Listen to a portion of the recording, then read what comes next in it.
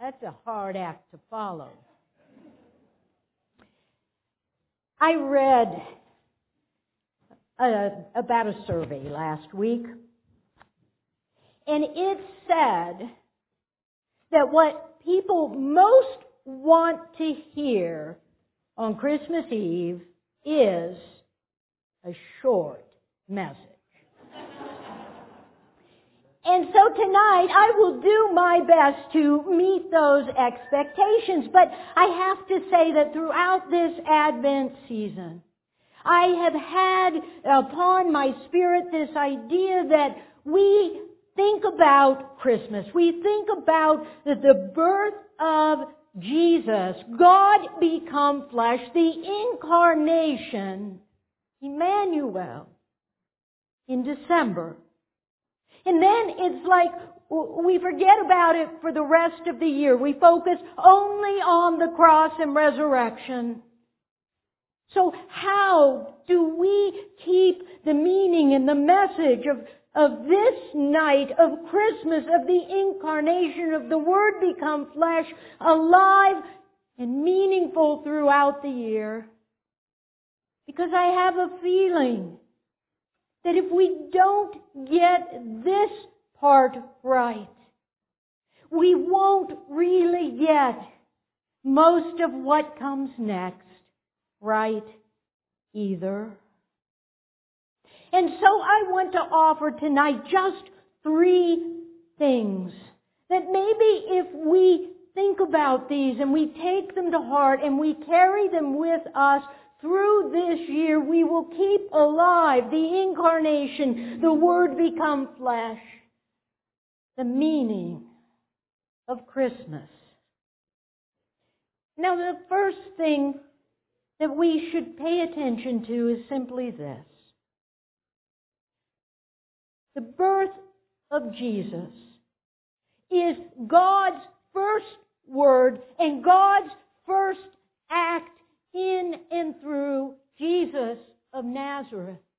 God chooses to begin the story of God with us right here in the manger in Bethlehem.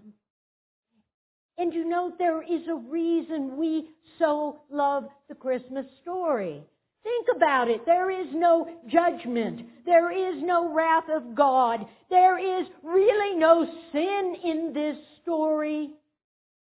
There is nothing in this first moment of God with us except for God's unconditional love coming into the world and the promise of life for all. I want you to think about who comes to the manger in the stable. There are shepherds in the field who are probably from one of the tribes of Israel. They are poor, they are uneducated, and they are welcome at the manger. There are those magi or wise men, or sometimes we turn them into kings. But however we look at them, they are well educated. They are rich. They are Gentiles. They are foreigners. They come from other lands and they are welcome at the manger. You know, you don't have to wait for the crucifixion, for the tearing of the curtain in the temple, because right here and now in this birth of Jesus, God is with us and all are welcome to come to the child. But on top of that, so too are there animals who are welcome at this manger. Doesn't matter if they're clean or unclean. They are there. There is hay and there's probably even bugs in that stable. You know, I think next year your nativity scene should probably have like a little scorpion, because all of God's creatures are welcome at the manger. This is a story, first and foremost of God's unconditional love for the whole of the universe, for every atom and molecule. All are welcome, male, female, animal, non-animal, rich, poor, you name it. There is no one who is left out of this first moment of God. But then there's a second thing. We so often think of Jesus' words where He says, "This is my body given for you." But of course, God's first word in Jesus was, "This is my body given for you." This baby, this one who is vulnerable, this one who is in need, this one who has only just begun his life. It's as if God is saying to us, I'm not going to do this without you. I need you to love me. I need you to care for me. If this Jesus and this message of God with us is going to grow in the world, we must participate in this moment of God coming to us. God chooses to come to us as a child and says, I need you to love me and to care for me. But then there is a third thing.